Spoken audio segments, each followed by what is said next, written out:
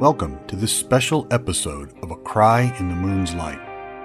I'm your host, Alan McGill, and as you probably know by now, I created this story. This is a special edition episode that is a behind-the-scenes look at A Cry in the Moon's Light. A Cry in the Moon's Light centers around a book I wrote nearly 20 years ago. I decided to turn it into an enhanced audiobook or podcast. And Season 1 was produced in 2020, with the first episode being released under a blue moon on Halloween night. Each week, I put out the next chapter or episode until all 15 were there for you to enjoy.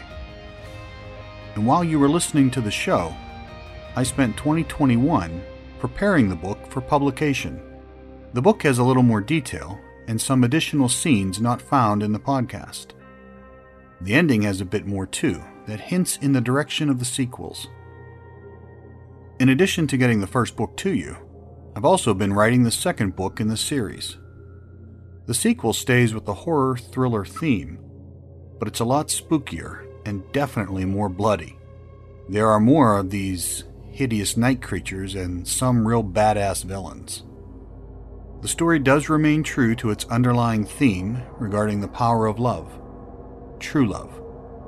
So there's plenty of romance to be sure, and maybe a few surprises along the way. In fact, A Cry in the Moon's Light just got a lot bigger, as I also decided to release a companion guidebook to the entire world of A Cry in the Moon's Light. The guidebook is a way to give you more in-depth character descriptions, as well as introducing you to new characters, places, and yes, more of those night creatures that we will find in the sequels. The guidebook also reveals some secrets like Milady's real name and the carriage driver's real name. There are over 75 illustrations with everything from maps to a bestiary, and it's the same book found in the pages of the sequel itself. And one of the coolest things about the guidebook, written by a new character found in the second book, Father Daniel. For now, my goal is to finish the sequel, prepare both the second book for publication, as well as produce the Season 2 podcast. But I can't do it alone. Season 2 is so much bigger and more involved. I'll need the funding to assemble a good team for the production. The funds from Book 1 and the companion guidebook will help with the production of the sequel as well as the Season 2 podcast. And if you really like the story, as so many of you have commented on for the podcast, please leave a review on Amazon or any other book review places. It takes a few seconds of your time, but it means everything to the future of the story by helping to increase its popularity. Before we begin this exciting episode, I just want to thank all of you who have downloaded, followed, and commented on the show. It means a lot, and I am so very happy you enjoyed the story. In these special edition episodes, I'm going to take you on a behind-the-scenes tour of the story and how I made the podcast. For this first one, I decided to start with the music. As many of you already know, musician and music producer Joseph McDade wrote and performed the score for the show. Joe and I became friends, and I loved his music so much, I asked him to have a conversation with me about his process. I interviewed Joe in the summer of 2020 after he completed nearly 7 of the songs. All total, he did over 10 different pieces that I thought should be shared with all of you. I asked Joe to put out a soundtrack album with me. In December of 2020, we released the podcast soundtrack of A Cry in the Moon's Light. Included in the album is the poem I wrote and narrated about the story. Here's my conversation with Joe about his background, his music, and how he created the atmosphere so loved in the podcast. So Joe, thank you for being on the program. I appreciate you being here. Absolutely. Thanks for having me. What I want to do is start off by talking about a little bit about your background first. Maybe you could tell the audience your background in music and things like that. Yeah, so music has really been part of my life for as long as I can remember. I went to school for it. I did my first 2 years at Schenectady County Community College in upstate New York. And then I finished out my bachelor's degree in music industry at the College of St. Rose in Albany, New York. And then from there, which I graduated about 2 years ago, I started going out into being my own independent producer. And now I do custom music for clients, and I also do some free music on the side, and it's been going pretty well for me so far.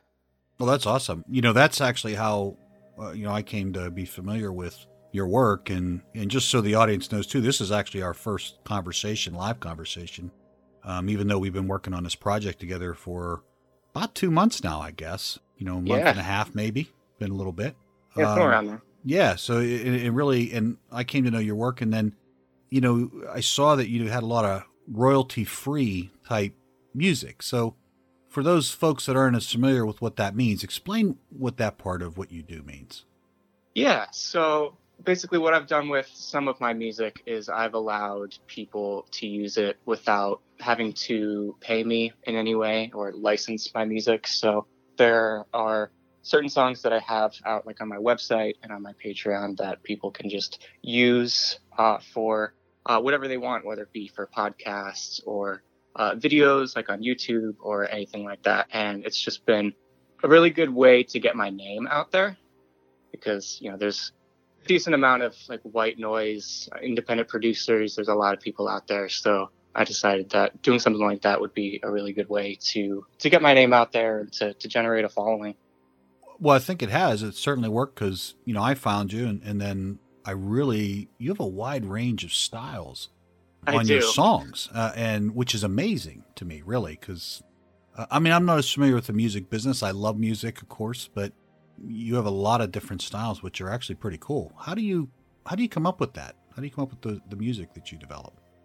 Really, for me, it's a love of music itself and a lot of different styles of music. I listen to so many different genres, and my brain is just very active in wanting to create, and it can never really land on just one thing. It always, would it be cool if I, tried this other thing or tried, this other genre or, mashed a couple different genres together. And it's just, for me, it's like, just always wanted to try something new and something different. Yeah. And it's funny because on, another podcast show, which is, like I said, How I Found You, I actually use 3 of your songs that are, I think you call them fair use. Is that right? Or is there another term? Yeah, pretty much. I guess what I've done is closest to what people might call Creative Commons, where it's, I have certain songs out there that is just free to have people use, or if they want to make edits or derivatives of it, it's pretty much fair game.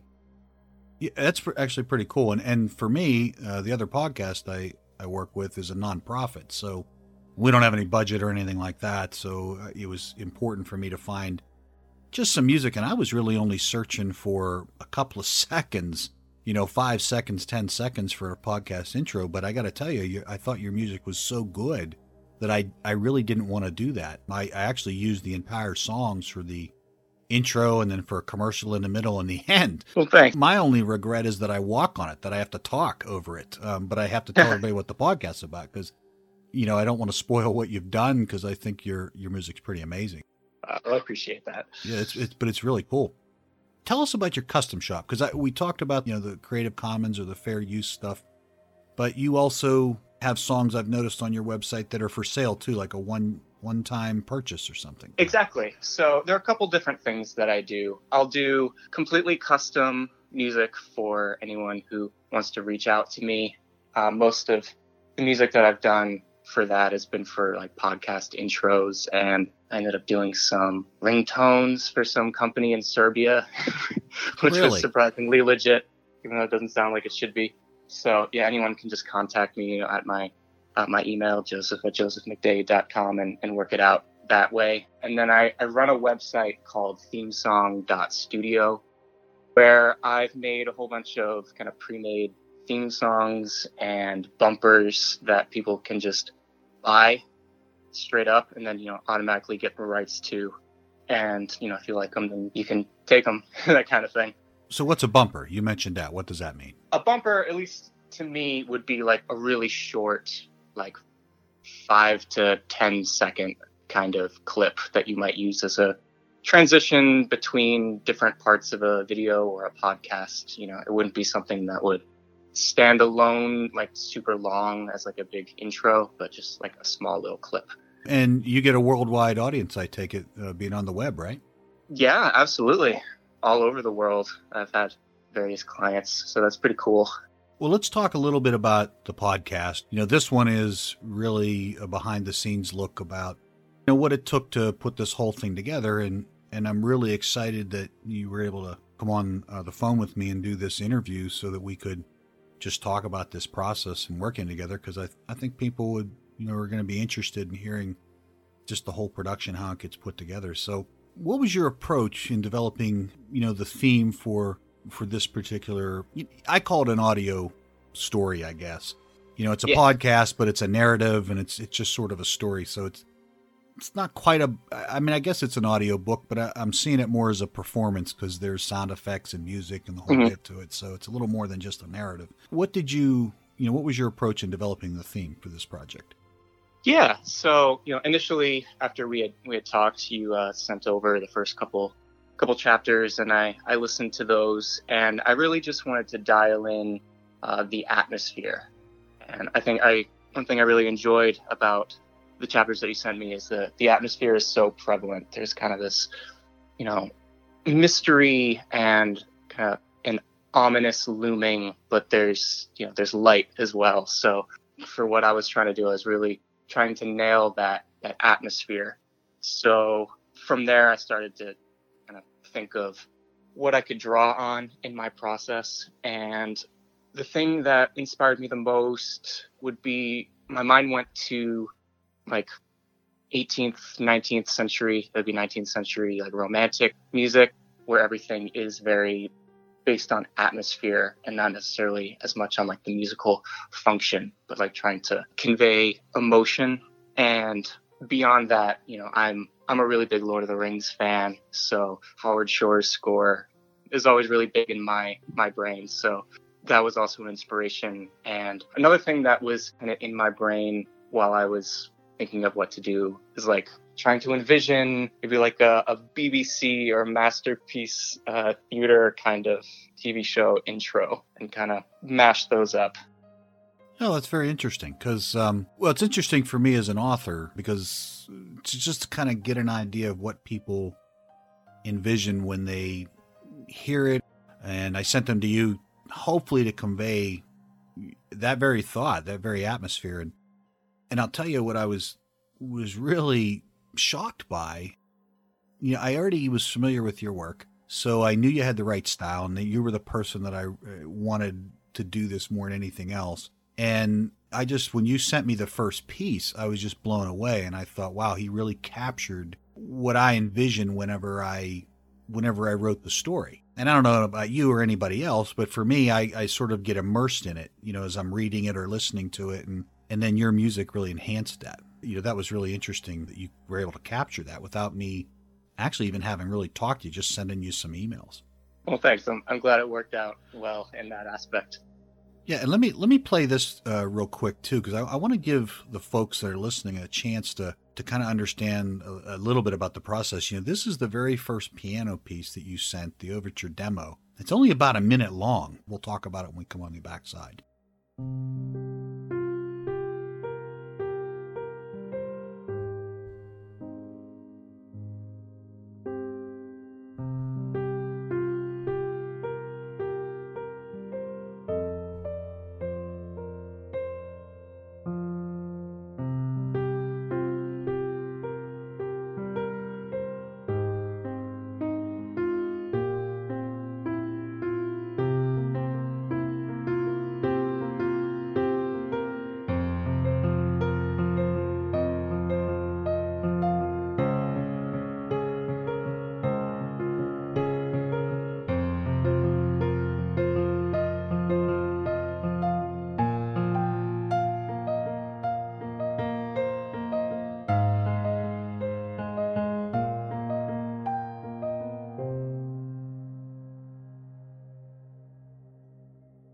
that piece that you sent me, and I got to tell you, it really sent chills down my spine when I first heard it, because I thought, wow, that's what I was after. Talk about that. Like, how did you come up with that? Yeah. So there's just a couple things that were in my mind. I wanted the piece to, again, like I said before, be kind of dark and mysterious, but have some light in it too.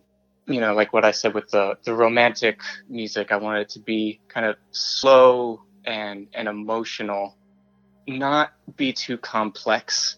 So I only use, a few chords, and I wanted there to be, there's like a really memorable melody line. So most often, the most catchy melodies are only a few notes. I really just tried to play something as simply and kind of emotionally as I could. When I sat down at the piano and kind of just played around until I was able to get that. Well, you really captured it, because when I listened to it, and this is what I wanted, I really wanted something that when you heard it, you automatically thought about this story. That's what I was after. I think we have right now about 7 songs, total that we have, or 7 pieces, I guess. There's some background music, which is going to be pretty cool in some of the scenes that I'll be narrating, but then there's of course what you labeled as the overture, which is the main piece, and this is the demo piece, this little piece here, and then you really expanded on that and turned it into something else. And let me play that real quick so that the audience, now this actually, I say real quick, but it's not. Let me play just a little bit of it, and then we can talk about that and how you were able to do that when we come back.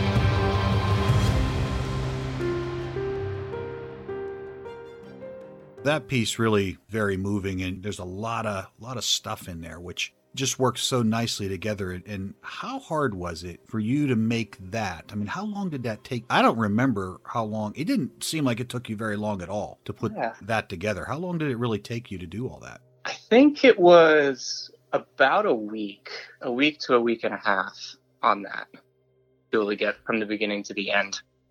Now, is that pretty normal for what you do, or was I asking for something that was, a little bit more than what you normally get? Yeah, it's definitely a little bit longer than what I would normally get, but I think it's quicker than, a lot of composers out there, because I've been doing the theme song thing for a little while. It's most profitable for me to be able to learn how to do things really quickly, and I've been in the business of writing catchy hooks, so I've been able to develop a process where I can write really quickly.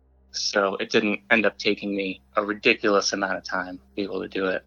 No, it was pretty quick, and there's just so much. It's so rich, I think. There's so many layers to it. Like I said about some of your other music when I had to do intros, and this is really, for me, the main theme song to Cry in the Moon's Light.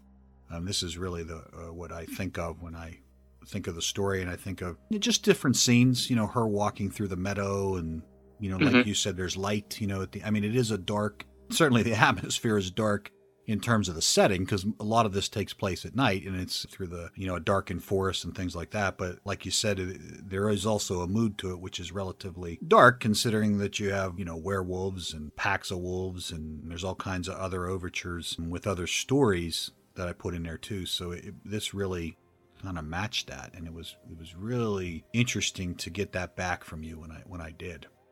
Yeah, awesome. I'm so glad. Now, the other thing I'd asked you to do too was, because I started thinking about it, was putting a guitar out front instead of the piano. And I remember when I asked you, you were pretty excited about that. You liked that idea, didn't you? Yes. I'm primarily a guitar player. It's my main instrument, so being able to do that is really fun, and especially being able to do our stuff but in a more cinematic context is pretty unique, and I really enjoyed that a lot. And that come out just I mean, I obviously had complete confidence in what you were doing. There was never a question about that in my mind. I just couldn't wait until you were, when I would ask you to do a song and say, let's do this, I couldn't wait to get it back. And each time, really, I think you exceeded my expectations for the piece. And that guitar piece is just amazing. Of course, you are talking to a guy who grew up, with Van Halen and Joe Satriani and Eric Johnson and all the greats, Eric Clapton, those sort of folks. So they're all my heroes learning to play guitar. Yeah, it's amazing. And what's funny is I didn't want to put ideas in your head. I was worried about that. I was worried about telling you the different artists that I like or something like that, because I didn't want to influence you in any way other than what the story was. That was all I wanted to do. I didn't want to get interfere with you creatively, even subconsciously. I didn't want to do it. But I was thinking about Eric Johnson's Cliffs of Dover in a way. I mean, really? It doesn't. I mean, obviously the music doesn't go there. I don't mean it that way. It's not the same. But it just makes me think of a theme song that has meaning to it. Well, I'm flattered. Well, pretty awesome. Was there, and then of course I asked you to do piano theme only. And what was funny too was we were talking about the guitar, because as you gave me that main theme, and I thought, wow, I wonder what it would sound like, with different instruments out front. That's when I said the guitar. And you had actually snuck in guitar in the main overture too, didn't you?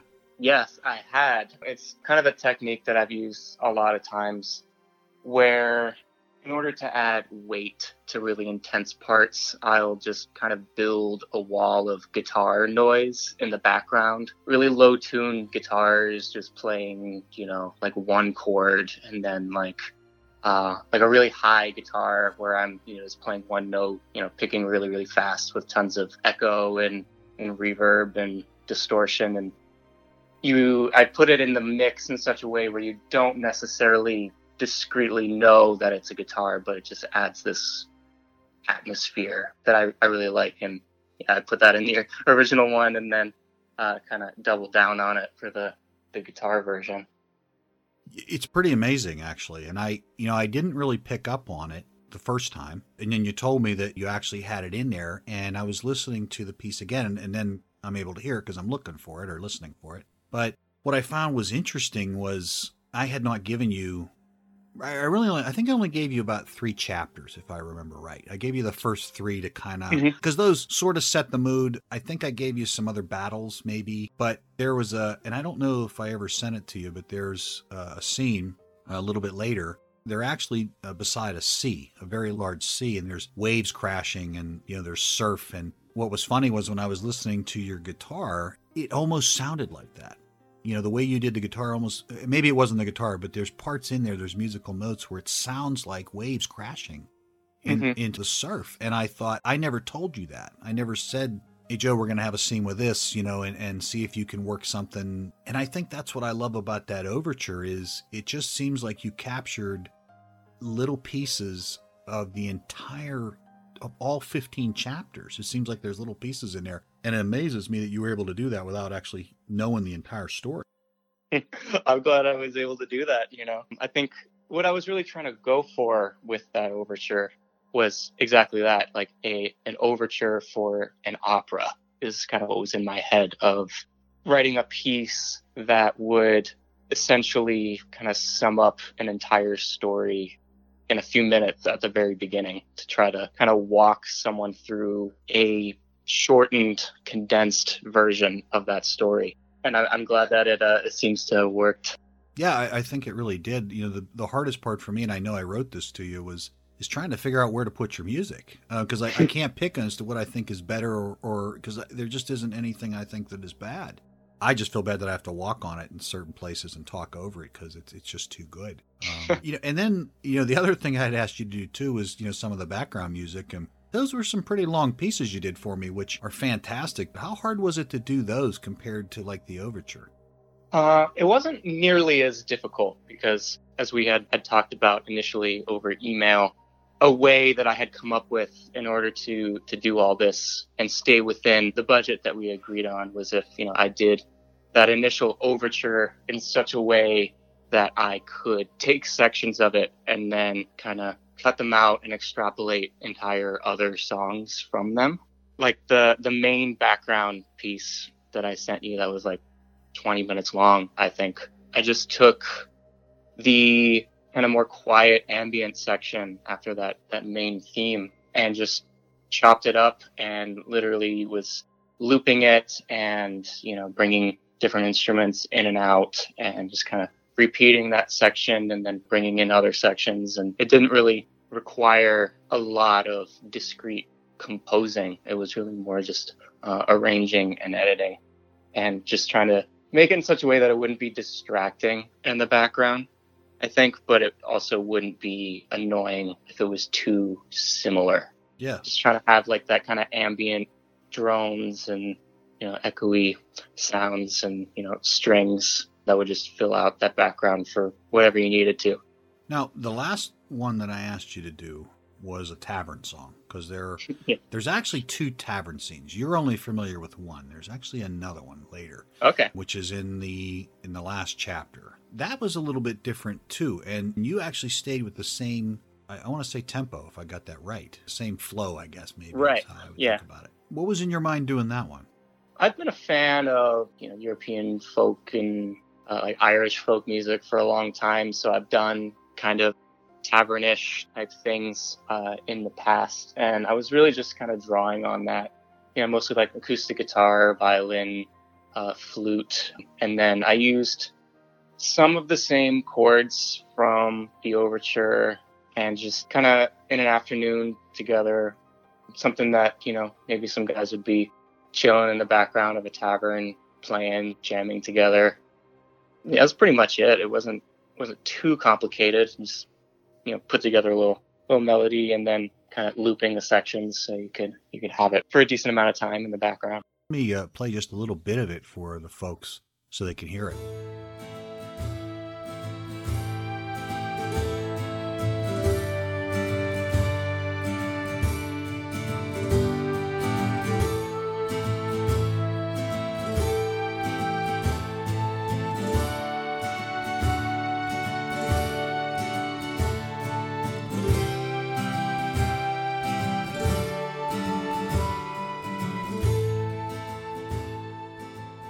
Okay, so that was the tavern piece, and just an amazing piece of work as well as the other stuff. I think it fits in real nicely with the story. Thanks. And you have an album on iTunes, right? I do. It's called Scatterbrained, and it was actually the senior project while I was at the College of St. Rose. They have kind of like a senior capstone thing where you make an album, and that's kind of like your last big project. That was something that I worked on while I was there, and I realized I was just writing in so many different genres that they didn't necessarily all completely make sense together, so I just named it Scatterbrained, and I was like, people will accept that. It's called Scatterbrained. Well, I got to tell you, I bought it, and I think it's fantastic. I have it on iTunes on my phone, and I listen as part of my playlist. I absolutely love it. Thank you. I probably would have purchased some of those songs for the podcast story, but I really wanted my own music for this that's unique. Mm-hmm. So that's your album on iTunes. I would encourage everyone to purchase that, support you on that, because it's really worth listening to and worth downloading. Okay, well, I want to thank you, Joe, not only for coming on this podcast to talk about just some of the creative process and putting the story together and doing the music, but I also want to thank you for amazing job in the overture and everything that you did for the story. I think it really takes it to the next level, this audio podcast story. Absolutely. I've had a really great time working on it. All right. Well, thank you very much, and hopefully get to work together again real soon. Absolutely. Sounds good. Thank you for joining me today on this special episode. I hope you enjoyed my conversation with Joe about how he created the music for the podcast. Stay tuned for more behind-the-scenes episodes and announcements about various projects involving A Cry in the Moon's Light, including Season 2. And don't forget to pick up a copy of the book. A Cry in the Moon's Light will be available on Amazon and Kindle Halloween night, followed by Father Daniel's Compendium of the Undead, the ultimate must-have guidebook to the entire world, with over 75 illustrations, more in-depth details about the characters, creatures, and everything that makes up the story. By purchasing these books, you help fund the future projects of the show. And if you like it, please leave a positive review on Amazon or any place book reviews can be found. Until next time, I'm Alan McGill, reminding you that only love defeats evil.